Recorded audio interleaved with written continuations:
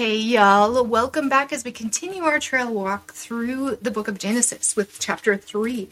And we left off in chapter 2 where the garden was created, everything was good, no one felt any shame, and everything was all laid out by God. The healthy boundaries were set of you can eat of anything you want in the garden except for this one tree, the tree of the knowledge of good and evil. And knowledge in this passage is yada, which means to experience.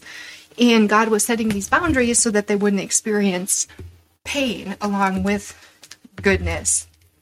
So we'll go ahead and continue in chapter 3, verse 1. The serpent was the shrewdest of all the wild animals the Lord God had made. One day he asked the woman, "Did God really say you must not eat the fruit from any tree in the garden?" And here he is creating doubt, which is the same thing that the enemy uses today, is by creating doubt.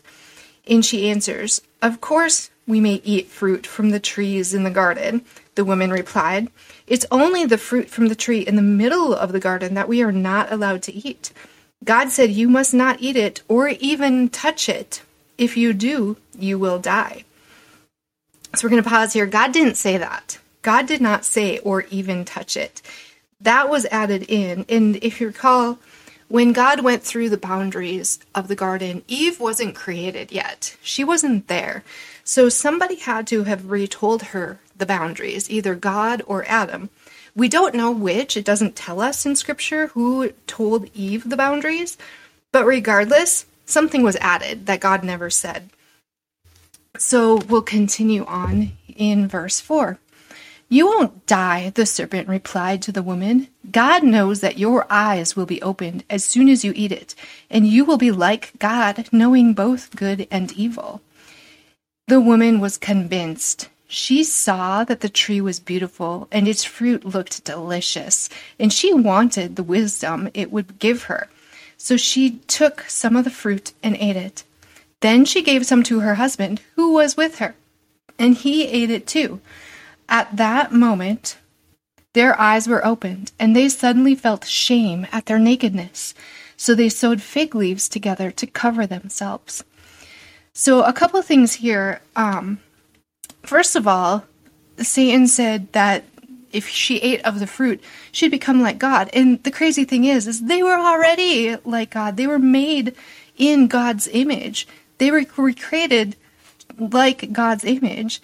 And the devil creates this doubt, and he still does these things today. His tactics have not changed.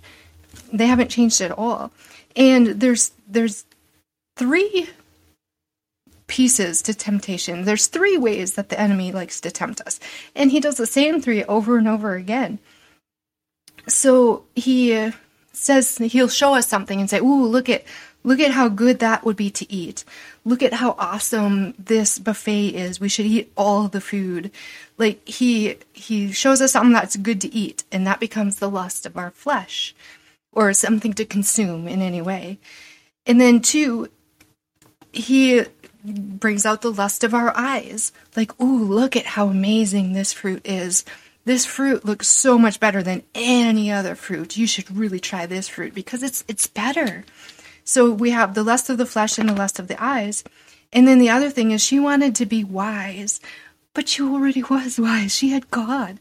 But he tried to convince her that if she ate of this fruit, she would become so wise. And he tempted her with that wisdom, which is the pride of life.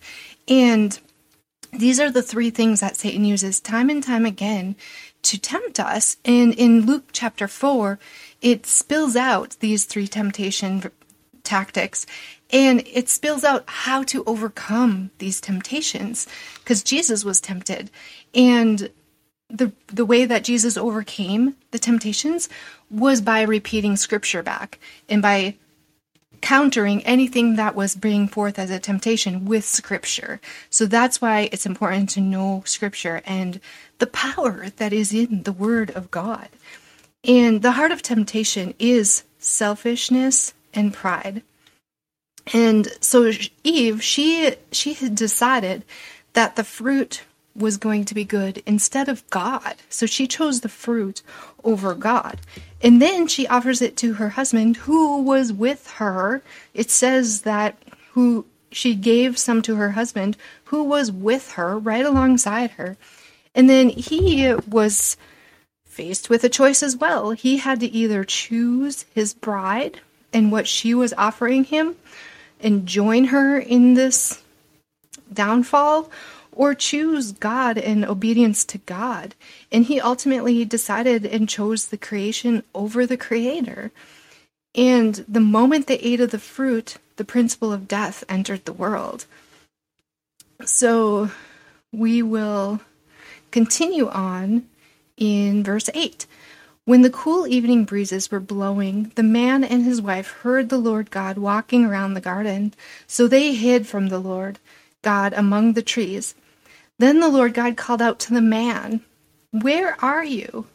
He replied, "I heard you walking in the garden, so I hid. I was afraid because I was naked." "Who told you that you were naked?" the Lord God asked. "Have you eaten from the tree whose fruit I commanded you not to eat?" The man replied, It was the woman you gave me who gave me the fruit, and I ate it." Then the Lord God asked the woman, "What have you done?" "The serpent deceived me," she replied. "That's why I ate it." So here we have the blame game. We're going to pause again. So everyone's blaming everyone and no one is taking responsibility. And God knew what happened. God is all-knowing and all-present, and he knows everything. We can't hide from God. But yet we oftentimes try again and again when we know we've done something wrong. But God knows everything. He wasn't asking where Adam was because he didn't know. He was trying to give Adam an opportunity to confess and own up to what had happened. And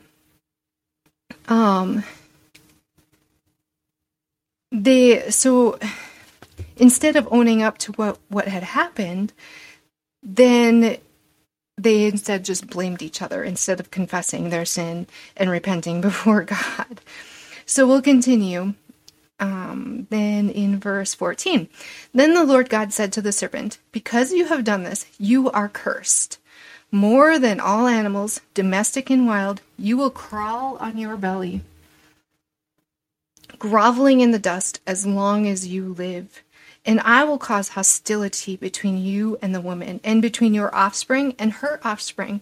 He will strike your head, and you will strike his heel." So this is a promise. God already is giving them a way out. And this is the promise that a descendant of Eve's will come, and he will crush the serpent. And he will crush sin and take sin out and take the serpent out, and he will ultimately win the battle. And this was the first gospel message, that a seed of Eve's would strike the head of the enemy. And it's a promise that we have hope. Look, I know you guys messed up, but this is our first promise of hope. And God's like, I love you guys. We're going to figure this out. We're going to figure a workaround, because Jesus is the one that's going to conquer sin. And Satan's head is already defeated right now, because God gave Adam, so Adam had to have consequences and face hardships, and he's going to face a lot of hardships, and so will Eve. And we all have consequences for our actions, and there are consequences we have to face. But Jesus is coming, and he's telling them, I'm going to give you a promise, a way out. We're going to have redemption from this fall. And he's saying that that's going to come. So we have a glimmer of hope in this misery. In verse 16, then he said to the woman, I will sharpen the pain of your pregnancy, and in pain you will give birth, and you will desire to control your husband, but he will rule over you. So we have frustrations entering the world through this sin. And to the man he said, since you listened to your wife and ate from the tree whose fruit I commanded you not to eat, the ground is cursed because of you. All your life you will struggle to scratch a living from it. It will grow thorns and thistles for you, though you will eat of its grains. By the sweat of your brow you will have food to eat, until you return to the ground from which you were made. For you are made from dust, and to dust you shall return. So everyone's getting the consequences of their decisions and their choices. And what sin does is it comes in and it tries to get the good apart from God. And they were meant and created to rule over creation under God, but they allowed creation to rule over them instead and allure them into disobedience. And now they're going to have to experience evil along with the good things. In verse 20, then the man, Adam, named his wife Eve because she would be the mother of all who live. And the Lord God made clothing from animal skins for Adam and his wife.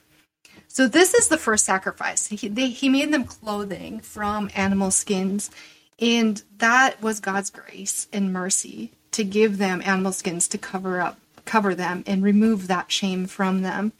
And something had to die. Because of that sin, that animal had to die. So there's death already tied to sin to cover the consequences of their sin. So God makes a provision to cover us even when we sin. He still had the mercy and grace and tender love to cover them. In verse 22, then the Lord God said, look, the human beings have become like us, knowing both good and evil. What if they reach out and take the fruit from the tree of life and eat it? Then they will live forever. So the Lord God banished them from the Garden of Eden, and he sent Adam out to cultivate the ground from which he had been made. After sending them out, the Lord God stationed mighty cherubim to the east of the Garden of Eden, and he placed a flaming sword that flashed back and forth to guard the way to the tree of life. So they lost paradise. They were in a perfect garden with God, and they chose to choose sin instead, and therefore they ended up banished from the garden. And God, he had to give them consequences for their actions. And Adam and Eve were never cursed. God never cursed Adam and Eve. The snake was cursed, and the ground that Adam was going to work on was cursed. But they were going to have pain and frustration in all they do going forward because they chose to experience evil as well as good. So now they got to face that consequence of that choice. And God is still, even when we sin or make mistakes, God is gracious and merciful, and he loves us more than anything else, and he knows we mess up because we're human, but he is right there to cover our sins. If we believe in Jesus, we're forgiven. We're forgiven from sins that we did before, sins we did today, and sins we don't even know we did, and we're forgiven from sins that are going to happen in the future that we don't even know about yet. God forgives us and loves us, and he just wants relationship with us and to reign with him and be his sons and daughters. So that is chapter 3, where we have the fall of man. And when this happened, there was a divide that happened. There was a divide that happened between God and man. There was a divide that happened between man and animal. There was a divide that happened between ourselves, like between their inner souls, man against man themselves. And there was a divide that happened between man and earth. So there was a 4-way divide that happened when they took the sin and ate the apple and chose to take their own way rather than follow God's way. So it's so vital to listen to God's word, heed his voice, follow the directions of the Holy Spirit, and know the scripture so we can stand up to sin and fight temptations that come along. And that wraps up chapter 3. So I hope y'all are having a most wonderful day.